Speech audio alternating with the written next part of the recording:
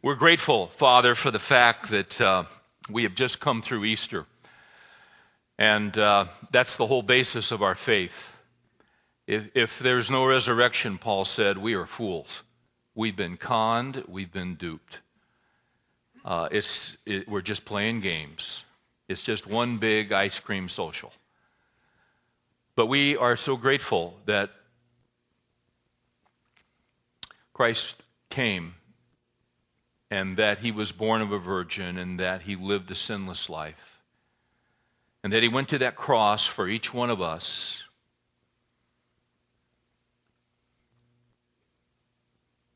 He went to that cross for Tom,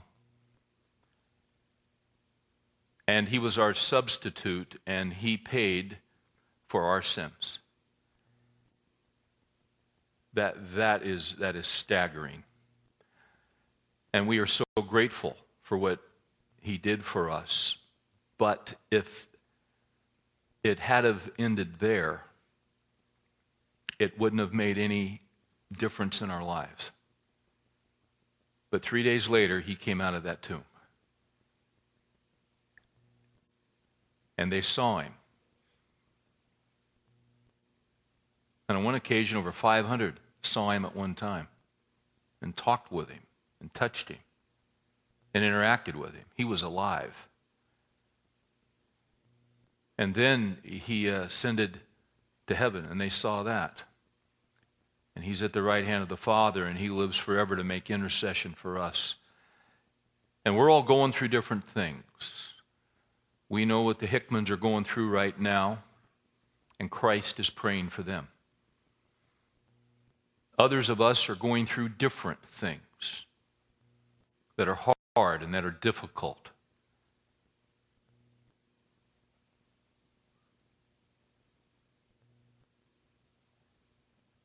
I have some guys in here that are facing the greatest challenge of their entire life. And that may be the guy sitting next to us, and we don't know a thing about it. But you know all about it, Lord. And we are grateful that Jesus is praying for that man in that challenge. We're not here by ourselves. And even when evil happens, and even when evil occurs, Joseph said to his brothers, you intended it for evil. You could have stopped that evil.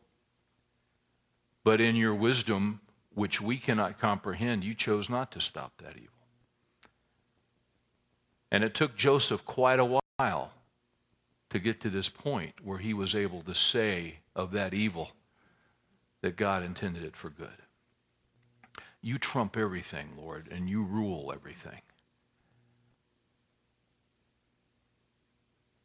We do pray for Lisa and for Matt as they walk through this time of great loss. Tom was a great man. He was a great husband. Lisa has physical difficulties, and he just flat out took care of her. He was a godly man. And I remember some of those emails she forwarded on to me. People just talking about what a difference he had made in their lives. Behind the scenes, nobody knew about it. But you knew about it. Thank you that he left that legacy to his family. And walk them through every day, Lord, the heartache and the pain. Now, would you encourage us tonight as we open the Scriptures? We're a needy group. We may not look needy, but we are. We're just flat out saying we've got needs, and you know every need. So we look to you to encourage us, to give us the strength we need. We pray these things in Jesus' name. Amen.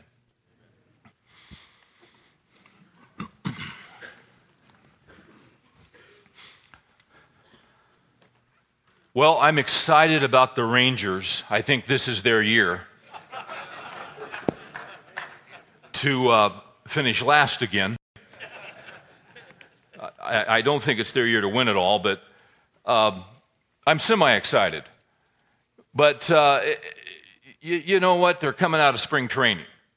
All these teams are coming out of spring training. That's always interesting to me that the greatest baseball players in the world go to spring training every year. Remember when Nolan Ryan was playing, and he was pitching till what? He was 84, something like that. Guy was unbelievable. He really was unbelievable. He was incredibly disciplined. Didn't take steroids. He just worked hard.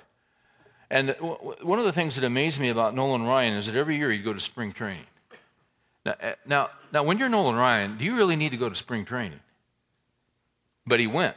Why is it that these guys who are the greatest baseball players in the world, why is it every year before they play 162 games, they go to spring training for 4 or 5 or 6 weeks or however long it is?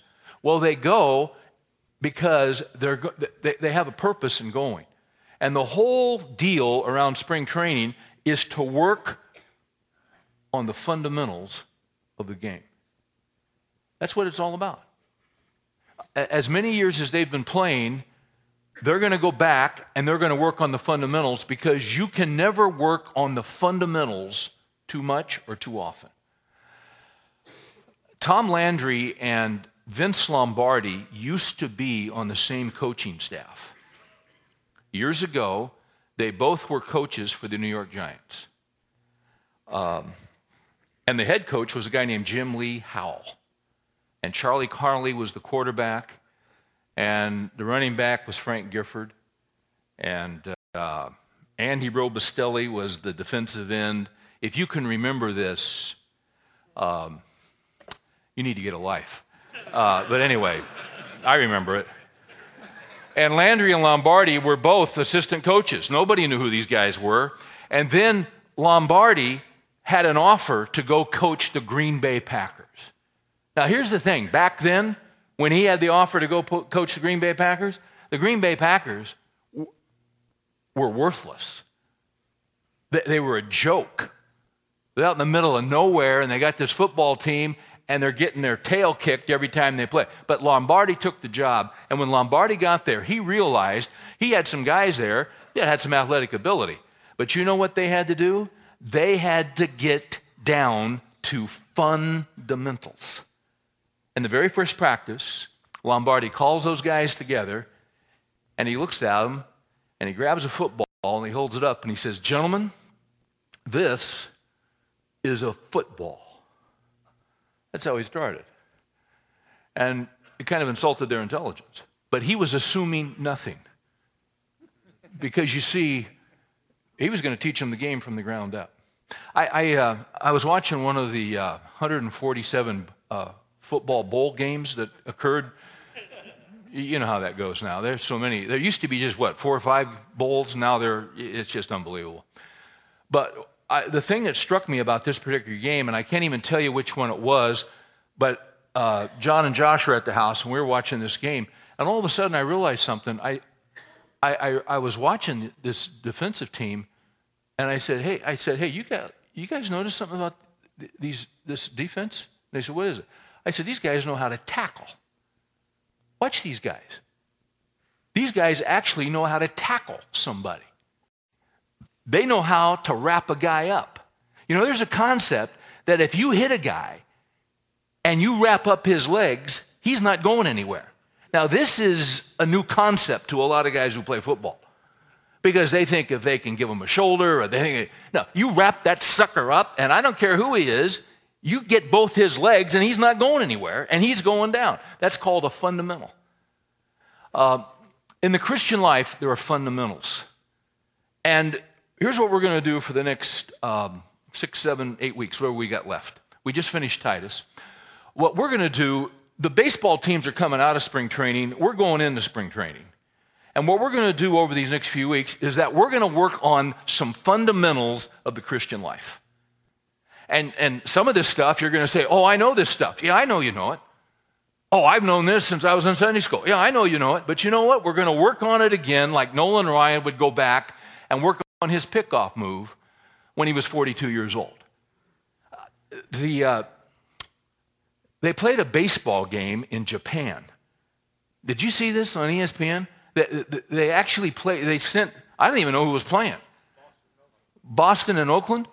They sent them to Japan to play, and they played the first game. And I caught about 2 minutes of the highlights on ESPN, and it was very interesting to me because it was basically a tie game, and somebody had a base hit, but the guy running the bases screwed up, coming around second, and they picked him off, and as a result, that team lost the game. Now, that's called a fundamental. And it was really something because when he screwed up coming around second instead of holding up, when he screwed up and got caught and got tagged out, the director cut to the manager, and the manager's in the dugout, and he sees the guy get tagged out, and the manager goes, oh, my gosh. Because this wasn't a rookie. This is a guy that makes $900 million a week. And he's been playing for a long time. But see, that is a fundamental of baseball that they teach you when you're 10 years old in Little League. We're going to go over some fundamentals. So tonight, the first fundamental we're going to hit is 2 Timothy chapter 3, verse 16. A fundamental and foundational principle of the Christian life is the centrality of the Bible, is the centrality of Scripture. What do we do here? What do we do on a Wednesday night? Well, we call this a Wednesday night Bible study. Well, why are we doing that? Because everything else that we do in the Christian life comes out of the Bible. Everything is based on the Bible. Everything is central to the Bible. Now, you got a lot of churches in Texas. You got a lot of churches in Dallas. You got a lot of churches doing a lot of stuff. But if the foundation of the church is not the Bible, if the Bible is not taught, if the Bible is not explained, if the Bible is not opened, if the Bible is not applied, if the Bible is not emphasized, you don't have much of a church. And I will tell you this, if those things don't happen, the people who come, and there may be thousands who come, but the people who come are anorexic if the Bible isn't central. They may not look anorexic, but they're anorexic. Anorexia is something that happens to young women. It's a tragic thing that can occur.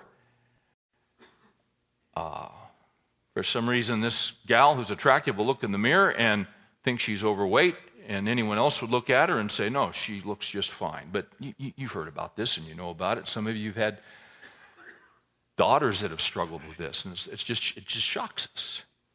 And as a result, because they view themselves in a certain way, they quit eating. And it's horrific because they'll kill themselves. They starve themselves to death. You got a lot of anorexic churches. And they got the crosses and they got the big buildings and they'll walk in with Bibles and they might even quote a verse or two. But if they're not emphasizing, if they're not teaching, if they're not applying, you got a bunch of anorexic people. They're going to starve to death because you can't live without this book. You can't. You can't grow without this book. You can't mature without this book. You can't become a better man without this book. You can't become a better husband. You can't become a better father. You can't. Jesus said, man shall not live by bread alone, but by every word that proceeds out of the mouth of God. Well, it's summed up in 2 Timothy chapter 3. A real familiar passage to us. Paul's writing to Timothy, and this is one of those short, this is like one of these protein drinks you get. You know, it's just jammed with stuff. It's got 48 grams of whey protein. It's got You know what I'm saying? It's got all the stuff. It's got seaweed in it. It's got glucosamine. You read the label.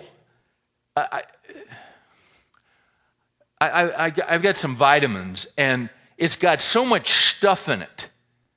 In these 6 vitamin capsules you take every day. It's small print. It's small print. And I got to get a new prescription. So when I read it, I go like this so I can read it. And then I noticed on the bottom, it said, of the label on the back, it said peel. P-E-E-L. I thought, peel. So I peeled it, and it came off, and there was more stuff listed on the other side. And that's kind of 2 Timothy 3:16. It's just jammed, packed, 16 and 17. So what's it say?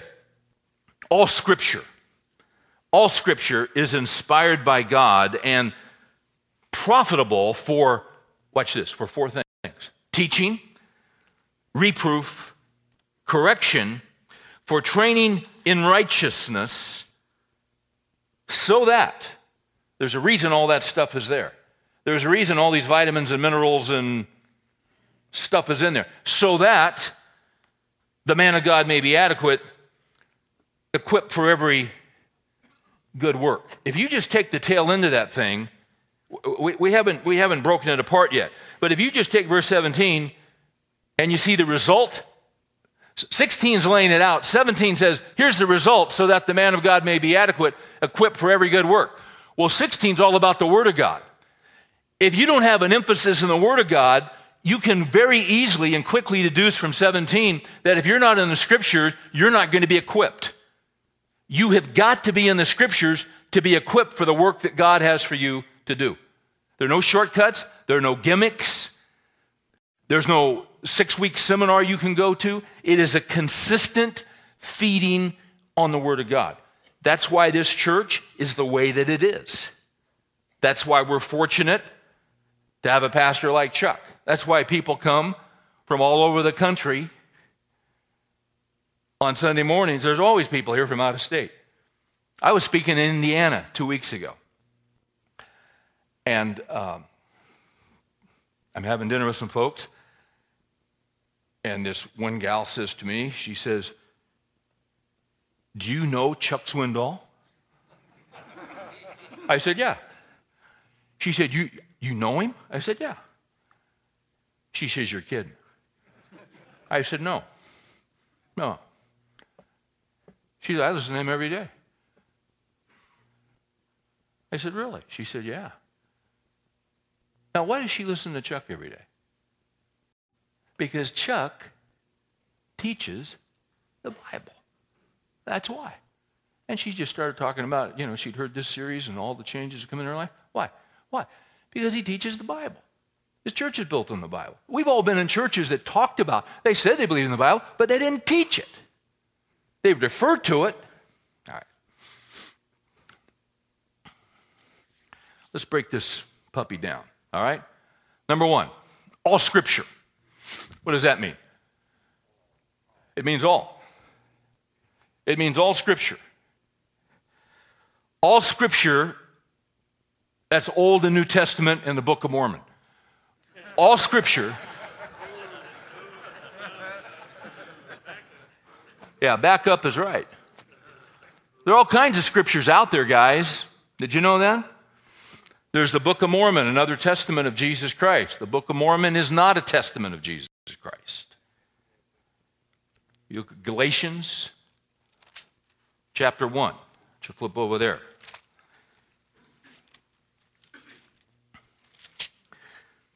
Verse 6, Paul says, I am amazed that you are so quickly deserting him who called you by the grace of Christ for a different gospel, which is really not another.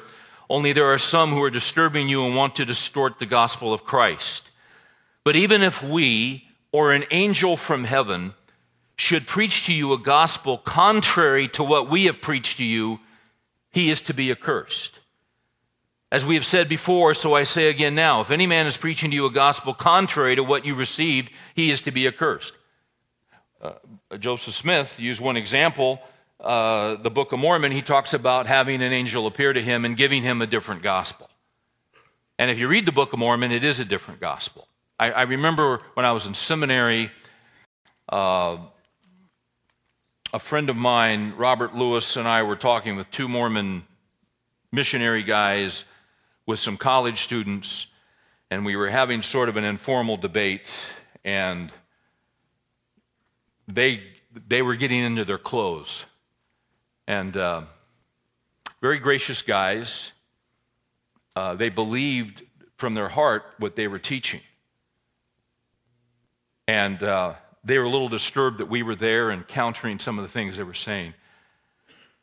And at the end, the guy gave us clothes, and he told why it was that he believed Mormonism. And then he said, and I believe that if you pray and ask God if it's true or not, he will tell you. And I said, well, you know, that's interesting because I did pray and I asked him and he told me it wasn't true. Now, what do you say to that? It's got to be more than just, you know, because you get different answers. I mean, there's got to be more to it than that. And then we shared out of Romans what the gospel says about how we're justified by faith. And I'll never forget his response as we went through that. He listened. He listened to the fact that we're saved not by works, but we're saved by the grace of Christ. Christ went to the cross. Christ paid for our sin. The last words that Jesus uttered was, "It is finished," which can also be translated paid in full.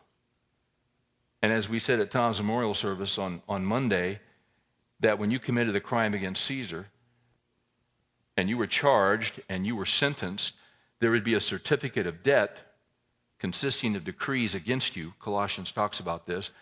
Let's say you were sentenced to jail for 3 years for stealing, and you owed Caesar 3 years, so they would put you in jail, and then they would take that certificate of debt, they'd take that paper, and they would nail it to the door, and you'd serve your time, and when you came out, before they released you, you'd go to the court clerk, and he would take that certificate of debt saying you owed 3 years to Caesar for stealing, and he would take a stamp, and he would stamp on that tetelestai, and tetelestai means it is finished or paid in full.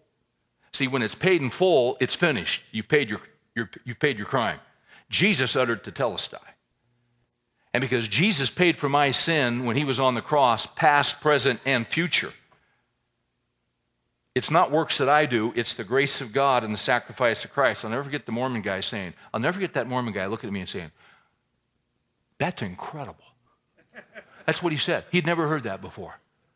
You know what he was saying? He was saying, he didn't use these words, but here's what he was saying. He was saying, that's amazing. That's amazing grace. It was so amazing he couldn't believe it. But see, that's in this book. This is the testament of Christ. All Scripture is inspired by God.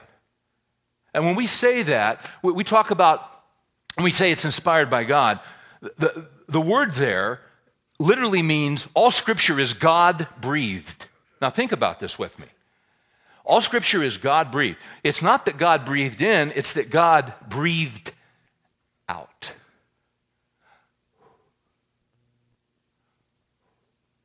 66 books in here.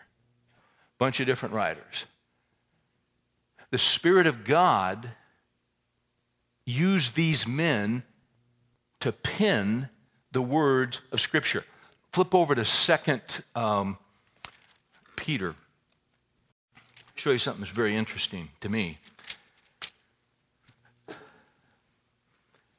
You got the Old Testament, you got the New Testament. Peter saying in 2 Peter 3, he says, "Therefore, beloved, since you look for these things," he's talking about the coming of the Lord, "be diligent to be found by him in peace, spotless and blameless, and regard the patience of our Lord as salvation." Now watch this, watch this. Just as also our beloved brother Paul, according to the wisdom given him, wrote to you. This is Peter referring to Paul. Okay?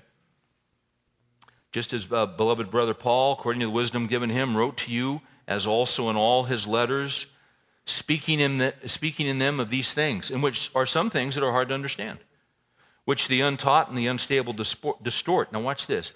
As they do also the rest of the Scriptures. That's fascinating to me. Peter is acknowledging that what Paul wrote was Scripture. So, all Scripture is inspired by God. And what we believe is that as those men penned those original documents, those were inspired and they were without error. That's what we believe. Because it's God-breathed. And was there a human instrument? Yes. But is God not able to watch over His Word and to keep His Word pure even as a human instrument writes it? Yes. So when we refer to the fact that we believe the Scripture is inspired and without error, we're talking about the original documents. You say, where are the original documents? We don't know where they are. You say, oh, wait, what do you mean we don't know where they are? Well, we don't know where they are. Well, what about this? Well, we basically have copies of the original documents, but we don't have the original documents. We got the original Constitution in Philadelphia. You say, well, wait a minute, we don't have the original? No. Well, does that present a problem? Actually, it doesn't. Because the way we're wired, if we probably had the original documents, we'd build a church around it and people would worship in the paper. We don't worship the paper, we worship Christ.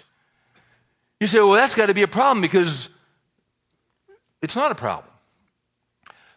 If you ever want to read some interesting stuff, there are different books out there. Geisler and Nix wrote a book called How We Got Our Bible. And it talks about the process that God used to preserve the Scriptures. You say, well, we have copies? Yeah, we have copies of the manuscripts. And there's a whole, you go down to Dallas Seminary and they'll teach a class to you called textual criticism. And you read about the history of the text and the history of the manuscripts. And you go to the British Museum and they have all these manuscripts. And you have guys that spend their whole lives and they're discovering and they're looking at different texts and comparing different texts and then there are outfits that are liberal like the Jesus Seminar, and they say, oh, well, you can't trust those texts. You can't trust the Bible. You can't. Man, I wish we had 3 hours to cover this stuff. You ever hear anybody quote Plato? You ever hear that? You hear Plato quoted all the time. Do we have Plato's original document? No. No, we don't. But when someone quotes Plato, do they say, oh, it's full of inconsistencies, errors, and, they ever say that? I never hear that. I never hear that. Do you know, but all we have are copies. By the way, you know how many copies of Plato's manuscripts we have? 7. 7. You know how many copies of New Testament manuscripts that we have? You want to read another interesting book? A little book by F.F. Bruce called Are the New Testament Documents Reliable? 7 manuscripts of Plato. New Testament, 13,000. 13,000. And they compare them to make sure. I got so much stuff here, it's ridiculous. I just tell you guys, we're going to be here till 12 tonight. That was 3 guys that said amen. Those are the guys that stood up for me in the beginning. Yeah, maybe there were just 2, come to think of it. Something pretty wild happened to me. First time I went to Israel, we were staying in, when you go to Israel, you take the tour and all. It's really a great trip. But we were at Tiberias, which is on the Sea of Galilee. And there was some problem with our hotel. And they usually have you at this hotel that's right on the water there at the Sea of Galilee. But there was some snag. So they had to move us up the hill about 1.5 miles to a hotel up on the hill. So that's where we're staying. And the next morning, they put us in a van to come back down to meet the bus. So we're coming down the hill, real windy, a lot of traffic, a lot of donkeys, and there were. So we're going real slow, and I'm just kind of sitting there in the van and thinking, we'll go down there, grab some eggs, and it's just stop and go, and I look over, and there's like a building there, looked like a kind of a school, and I'm just sitting there thinking, and we move a few more feet, and we move a few more feet, and I look over, and I take another look, and I take another look. I thought, this is wild. And it was a synagogue, and they had the doors open because it was July and it was hot, and they had the windows open. And you know what I see in there? I see these men in prayer shawls, these Orthodox Jewish rabbis with their ringlets and their little hats and their little deals right here.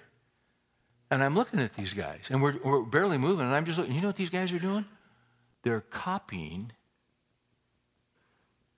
I wasn't sure what they were copying. Probably the Talmud, but they're making, and I'm watching these guys. And I'm watching these guys, and I'm thinking, this is a blast from the past. And they're so focused, and they're so minute, and they were so, I thought, this is nuts. And then I thought, I'm in Tiberias. Now you say, what's the big deal about that? Here's the big deal about that. The Masoretes accepted the laborious job of editing the text and standardizing it. I'm quoting from Josh McDowell's book, Evidence That Demands a Verdict, and his whole section on how we got the Scripture. There's something called the Masoretic text. So they accepted the laborious job of editing the text, the biblical text, and standardizing it. Now catch this. Their headquarters was in Tiberias. That's why it hit me this day. I'm standing there going, I'm in Tiberias, and these guys are still copying the way they've been doing it for hundreds and hundreds and hundreds of years. He goes on and says, the Masoretes were well-disciplined and treated the text with the greatest imaginable reverence and devised a complicated system of safeguards against scribal slips. So they didn't just pass out Bibles or say, hey, go make 40 copies of this for me, will you, on the Xerox machine? They had to make copies. So Paul writes the letter to the Ephesians. They got one copy. So they got one manuscript. So what do? They make copies. Same thing with the Old Testament. Now watch this. These guys, once again, developed a complicated system of safeguards. You say, why is this a big deal, Steve? Because this comes down to whether or not you can trust your Bible. Now check these guys out, how careful they were. They counted, for example, the number of times each letter of the alphabet occurs in each book. They pointed out the middle letter of the Pentateuch and the middle letter of the whole Hebrew Bible and made even more detailed calculations than these. Everything countable seems to be counted. At the end of the day, they had the text they were copying.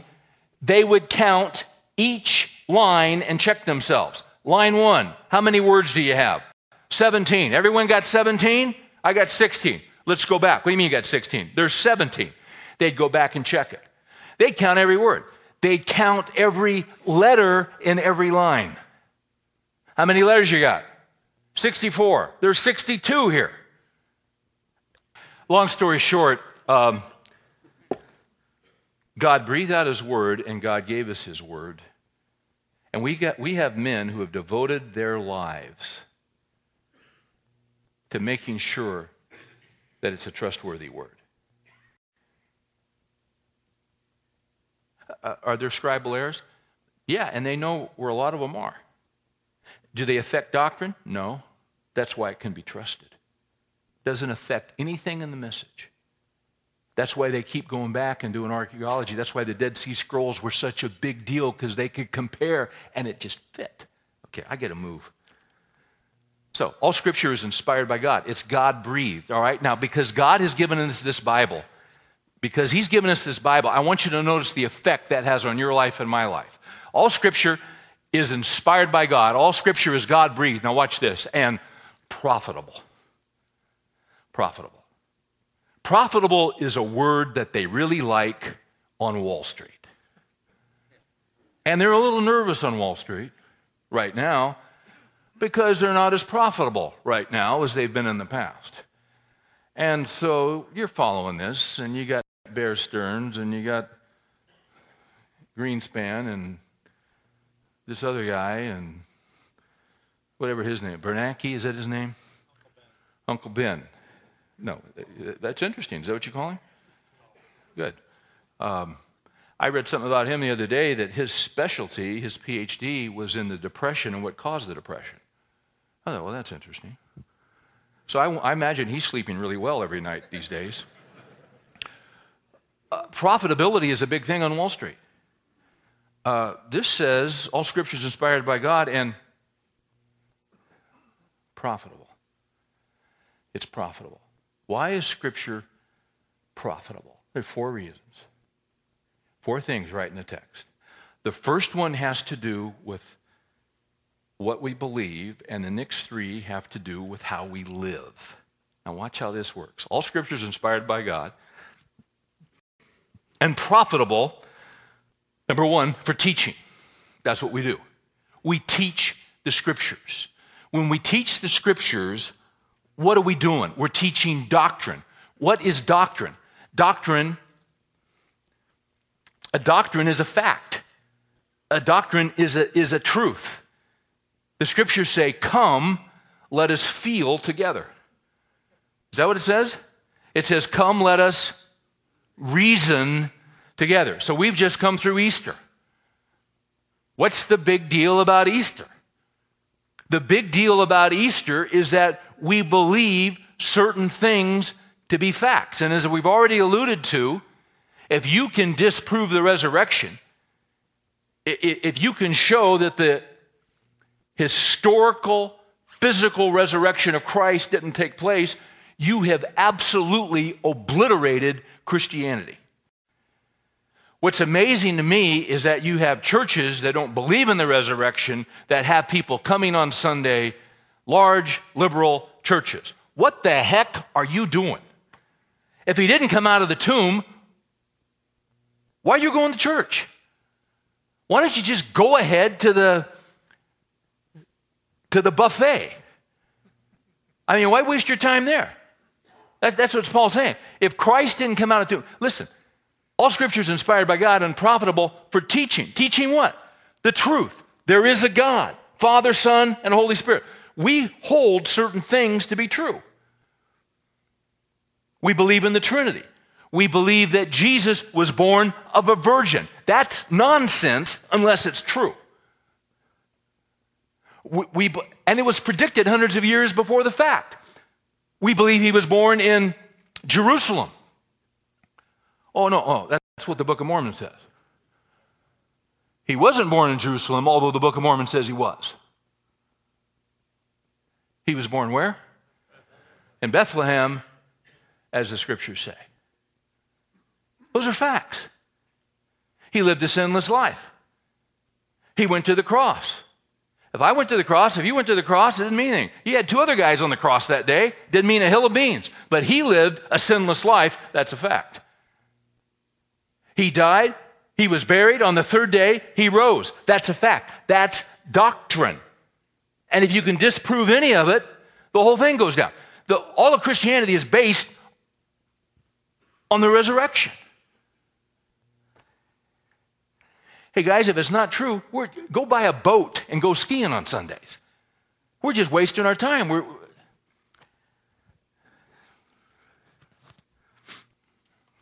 That make any sense? Okay? There's a reason we believe this. He appeared to over 500 at one time. One of the greatest things, I love Chuck Colson. And Chuck, in one of his books, talks about the whole thing, the whole conspiracy theory that the disciples, they're always trying to say it wasn't real and it didn't happen. And, there was a conspiracy theory, or there's the swoon theory. Jesus really didn't die on the cross, he just swooned. Well, Mel Gibson put that to rest, didn't he? Just how they beat him before he was on the cross, and he didn't swoon. Oh, they got together, and, it was a conspiracy theory. He really didn't die, and, they took his body away, and they didn't know about it. I love what Colson says. He says, hey, you talk about conspiracy? He says, I know what it is to be a part of conspiracy. And you know what's interesting about that? He says, although Colson really wasn't part of the conspiracy, but you know what he says about that? The problem with the conspiracy, guys get together and say, we're going to say this. All it takes is one guy to cave. And John D. caved. And then the whole thing started going down. You see? None of these guys caved. Why? Because they saw him. All right, now watch this. All Scripture is inspired by God and profitable for teaching. What do we teach? We teach doctrine. We teach truth. Now, note the next thing. Scripture is also profitable in my life for reproof. What does that mean?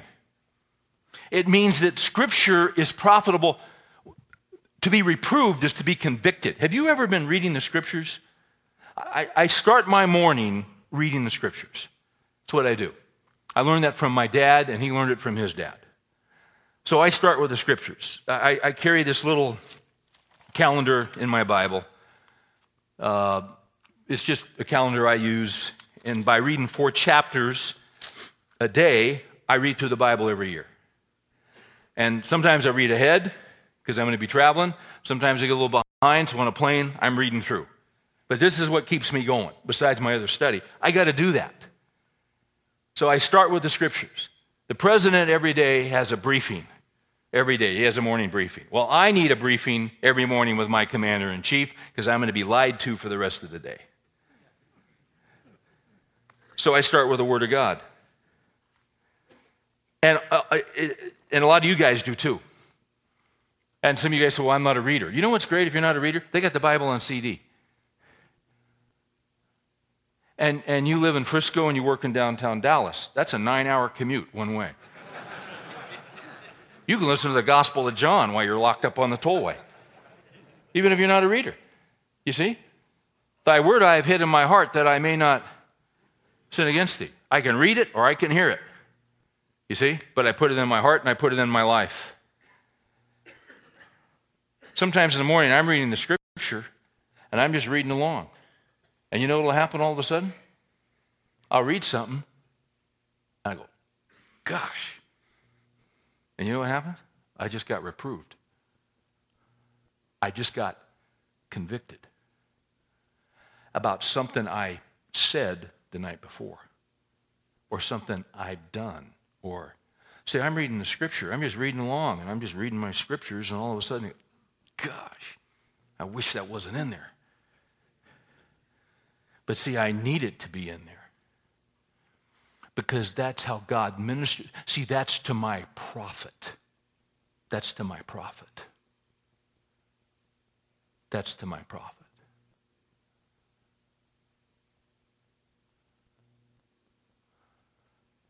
How blessed is the man who doesn't walk in the counsel of the ungodly. The Bible says, he who walks with wise men will be wise. You see,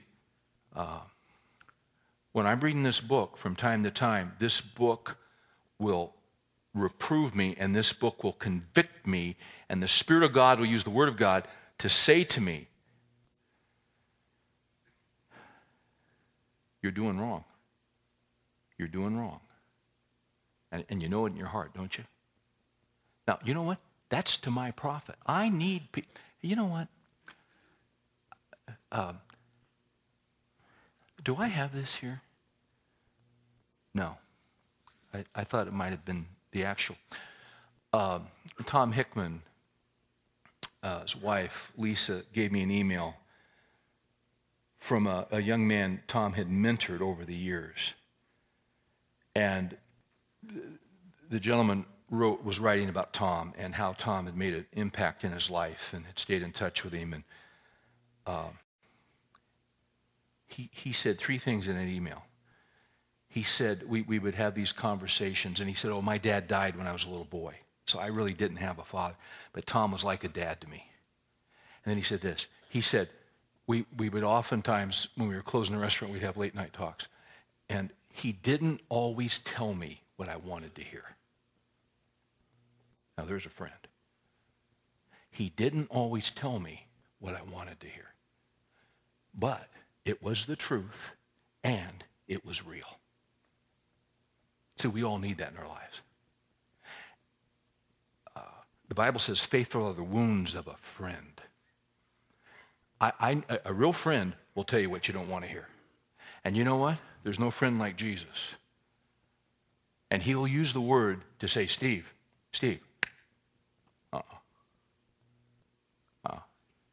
step away from that. And then note the next thing. He doesn't just convict me. He doesn't just reprove me. What's the third thing he does? All Scripture is profitable for teaching, for reproof. What's number 3? For correction. You see what happens? You see what happens is, I get off, I'm over here, I shouldn't be over here.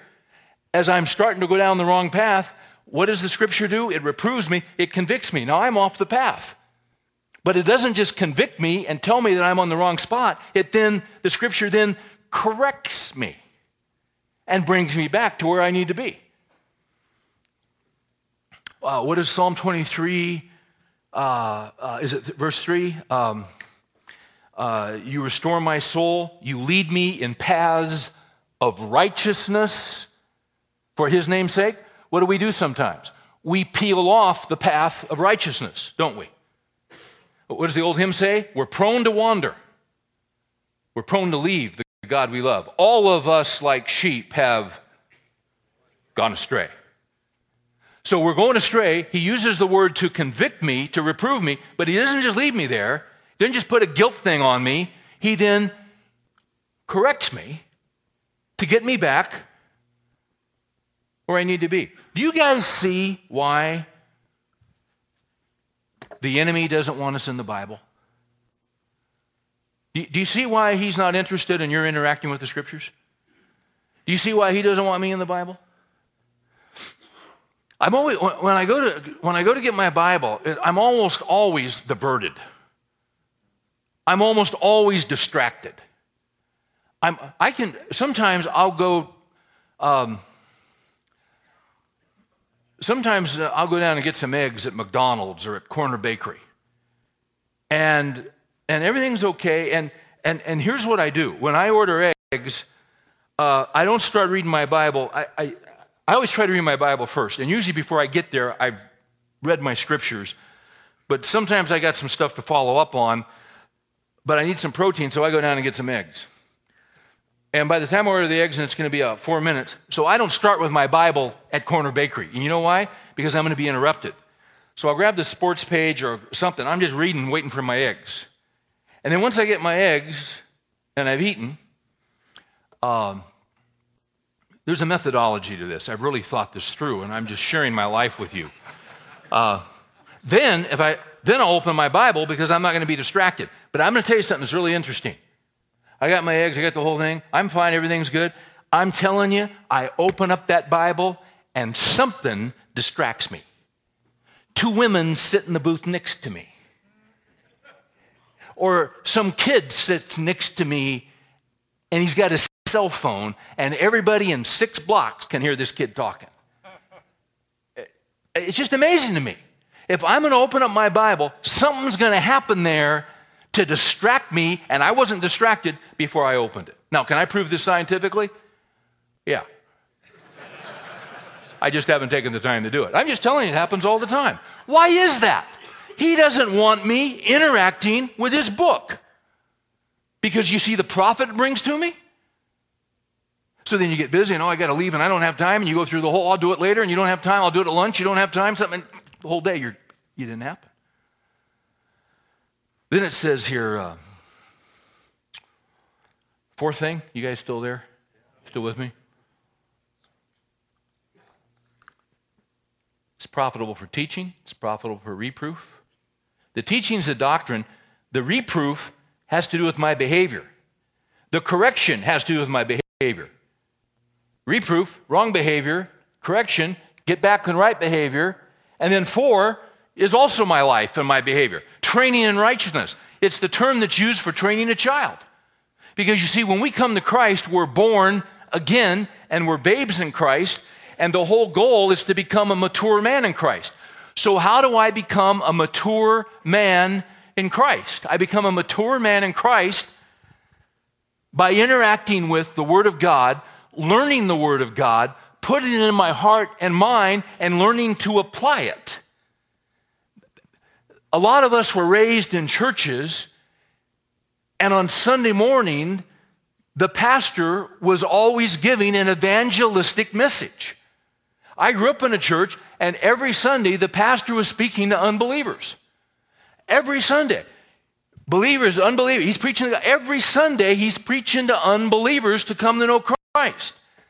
The problem with that is that's not how Christ has instructed pastors to operate in their churches. Turn over to Ephesians 4. You say, what do you mean? Pastors aren't supposed to preach the gospel? Well, watch this. Of course they're supposed to declare the gospel. But there's a methodology that the Lord has for the church. Ephesians chapter 4, verse 11. It says, and he gave some as apostles. Who's he? It's Christ. And he gave some as apostles and prophets, and some as evangelists, and some as pastors and teachers. Now, why did he give pastors and teachers specifically? Watch this.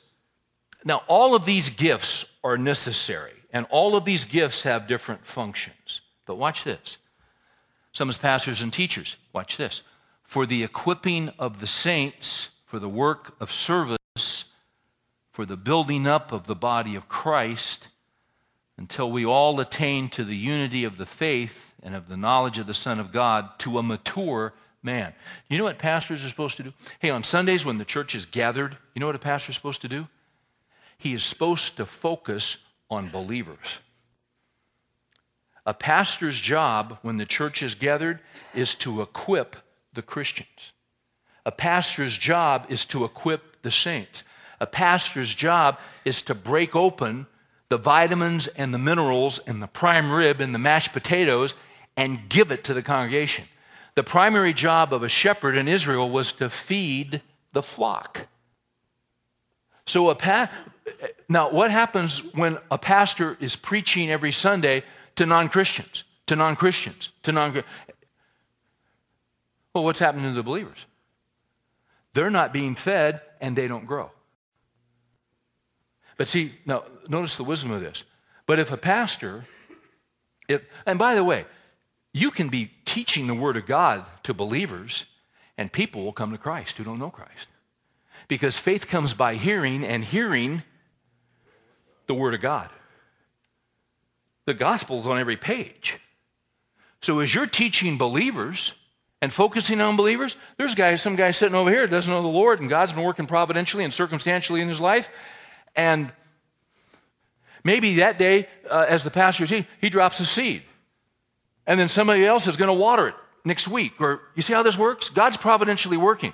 But the purpose of a pastor is to feed the flock and to open up the Word of God, catch this, to equip the saints so that the saints become mature, and then they're gathered. When they scatter, then they're equipped to talk to unbelievers during the week where a pastor could never go. Do you see how that works?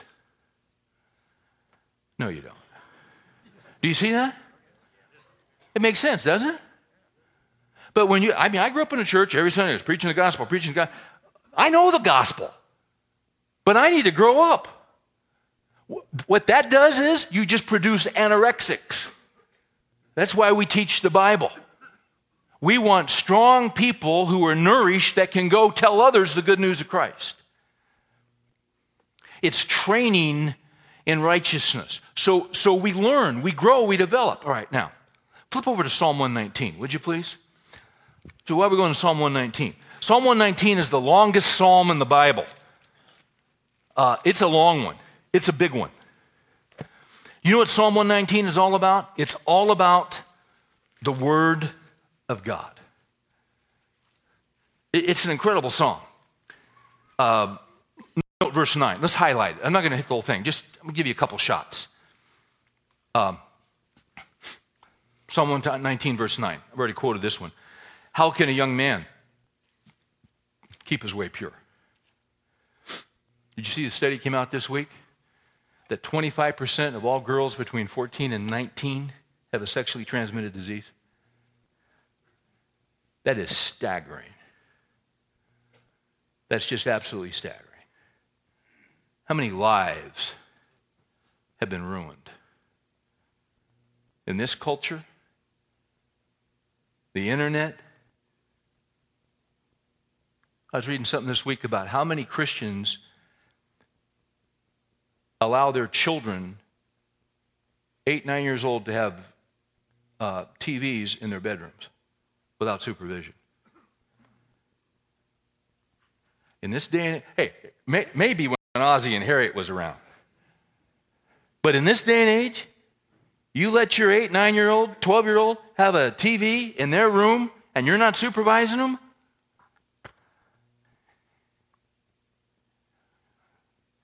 You say, well, Steve, you're a legalist. You're an idiot.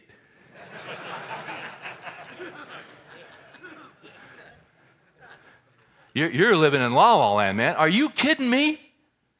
You trust those people? I don't.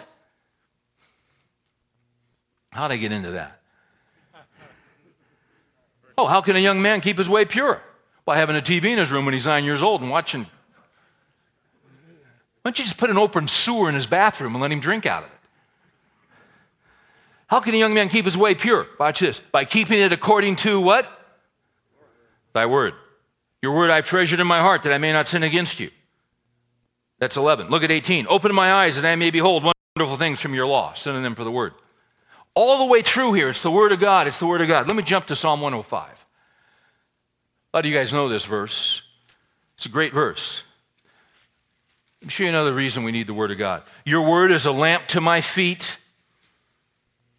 This is 119, verse 105. Your word is a lamp to my feet and a light to my path. Now hold that and think about Psalm 23, verse 4, which says, even though I walk through the valley of the shadow of death. All right, now think about that for a minute. And in the Hebrew text there, literally it's even though I walk through the valley of the, even though I walk through the valley of, catch this, deepest darkness. The deepest and darkest valley we ever walk through is death. But there are other valleys we walk through in life that are very, very deep and very, very dark. Some of you guys are in a very deep and a very dark valley. There are times when your path is clear. There are times when life is set before you and you've got goals and dreams and hopes and you're hitting on all cylinders. Things are going well. But there are times when stuff happens to us and suddenly we're in a valley that's deep and we're in a valley that's dark and we're not looking forward to the future because we don't know how the heck we're going to make it through this thing. And we despair because we don't see it changing and we don't see it getting better. I was listening to a guy this week talk about in his early years of marriage, it was such a struggle because of his background, his wife's background. It was such a struggle. It was so bitterly hard. And they had gone to someone's 50th anniversary and he came home. And they're both Christians. He's a pastor. They come home and he's at night. He's in bed thinking, I got to do this for 50 years. I appreciated his honesty. It was so gut-wrenchingly difficult. And as he said, so much of it was my fault because I was an immature man. But it was just a gut-wrenching thing. It was a valley of deep darkness. He couldn't see any way out. Well, and then he talked about how God began to slowly work and change things.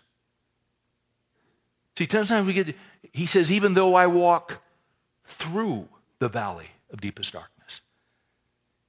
He didn't say even though I go around it or tunnel under it or go over it or avoid it. No. See, there are some guys in here, you're in a valley of deep darkness. Now, I want to ask you something. How in the world are you going to get through this valley when life is this deep and life is this dark? Let me tell you how you're going to get through it. The Lord will walk you through it, and He'll use His word to get you through it. Do you see that? Your word is a lamp. When life is dark, what do you need? Because you don't know what's ahead of you. You don't know where to step. You don't know where to go. You don't have any hope. What do you need? You need a lamp. When life is dark, you need a lamp. And you need a light. So you facing some unbelievable situation you can't believe you're in. Let me tell you something. You keep this Bible open. And you make room for it. And you get up in the morning and you say, Lord Jesus, I need to hear from you. And you get a pen and you start working your way through Psalms or whatever you feel like you want to study. It's the Word of God. It's the Word of Christ. You start working your way through it. And before you read that Bible, you say, Lord, open my eyes that I may behold wonderful things from thy law. I need something from you today to get me through this day. I need a lamp. I need a light. Or I'm going to despair. I'm scared spitless. This is how it works. This is real life. And you know what he'll do? He'll do it. He'll do it. You say, well, how do I know he'll do it? Because you get back to 2 Timothy 3, and what does he say? All Scripture is inspired by God, profitable, teaching, reproof, correction, training in righteousness. Watch this. That the man of God may be adequate, equipped for every good work. The idea of adequate is that you may be capable. Well, you say, I don't feel capable for what's facing me. Of course you don't. You're inadequate. What's going to make you adequate? The Word of God. That every man may be adequate, equipped for every. What does it mean to be equipped? It means to have everything you need for the job. We could render that verse this way, that the man of God may be, watch this, that the man of God may be completely furnished for every good work. You know what the Lord wants to do? He wants to completely furnish you for what's ahead of you. Well, how does he do that? Through this book. Mary and I got married. We met in Oregon. We got married in Atlanta, Georgia. And we moved into our first apartment in Glendora, California. And we were excited. And this apartment building we went into, it was a brand new deal. And we walked in, we didn't have a lot of time to find an apartment because we had to go back to Georgia and get the wedding and all that. We find this apartment, and they had this model apartment. And we walked in, and we walked in this model apartment. It was wonderful. My gosh, it was beautiful, and the furnishings and everything, the curtains and the chairs and everything matched. It was just gorgeous. And we signed the lease, sure, we'll take it, and we'll be back in 4 weeks. And so then we moved into our apartment. And I remember walking into our apartment and kind of looking around. And you know, I got to tell you, I was a little disappointed because our apartment wasn't quite like the one we walked through. We had a little Duncan Fife table we bought for $35 from a lady. And we had a sofa that I had bought when I was in seminary. And I remember just kind of walking in and being a little disappointed. Because you see, and the reason I was disappointed is that the other apartment was completely furnished. And ours wasn't. And I thought one day, it'd be nice to get this thing furnished. And I'm not real big on that stuff, but even I thought it'd be nice to get this furnished. Sometimes in life, what's facing us, you say, there's no way I can handle this. There's no way I can. You know what? He'll completely furnish you. But I'm going to tell you something. And I want to drive a Mack truck through this. You have got to be in this Word. And when he distracts you, if it means you get up a half hour earlier, if it means you don't go somewhere and eat lunch, you get in this book because you can't live without it. And he'll walk you through the valley. And you'll live off the promises. And you know what? Not only will you make it. And by the way, can I say something to you? Do you guys all know we're going to die? You're aware of that? We're all going to die.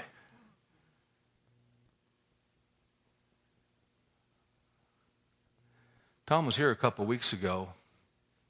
Big guy, great health. Should have lived another 30 years, huh? But at some point, it's going to happen to all of us.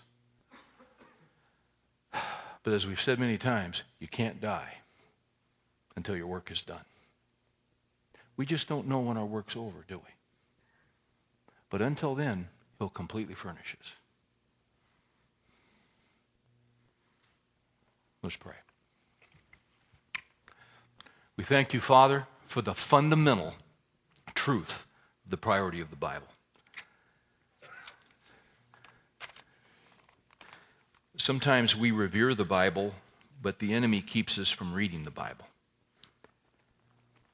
Thank you for this reminder, Lord, that you have given us the words of life. It's what keeps us going. It's what nourishes us. It's a fundamental principle we can't live without. Help us to adjust our lives accordingly. It'll get us through. It just flat will get us through. In your name we pray. Amen.